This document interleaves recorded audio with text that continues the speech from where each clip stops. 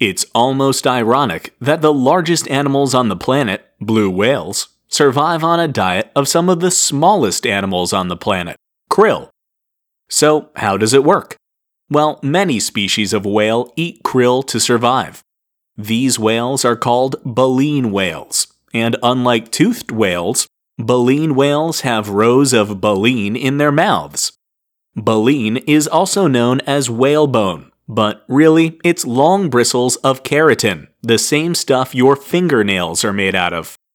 Baleen whales use their baleen in a variety of different ways to eat krill and other small critters, but it's a variation of the same pattern.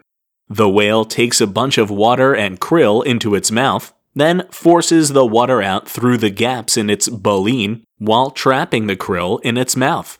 When the water is gone, the whale swallows the krill. How much krill it swallows is the impressive part. A healthy blue whale will manage to eat 4% of its body weight in krill per day.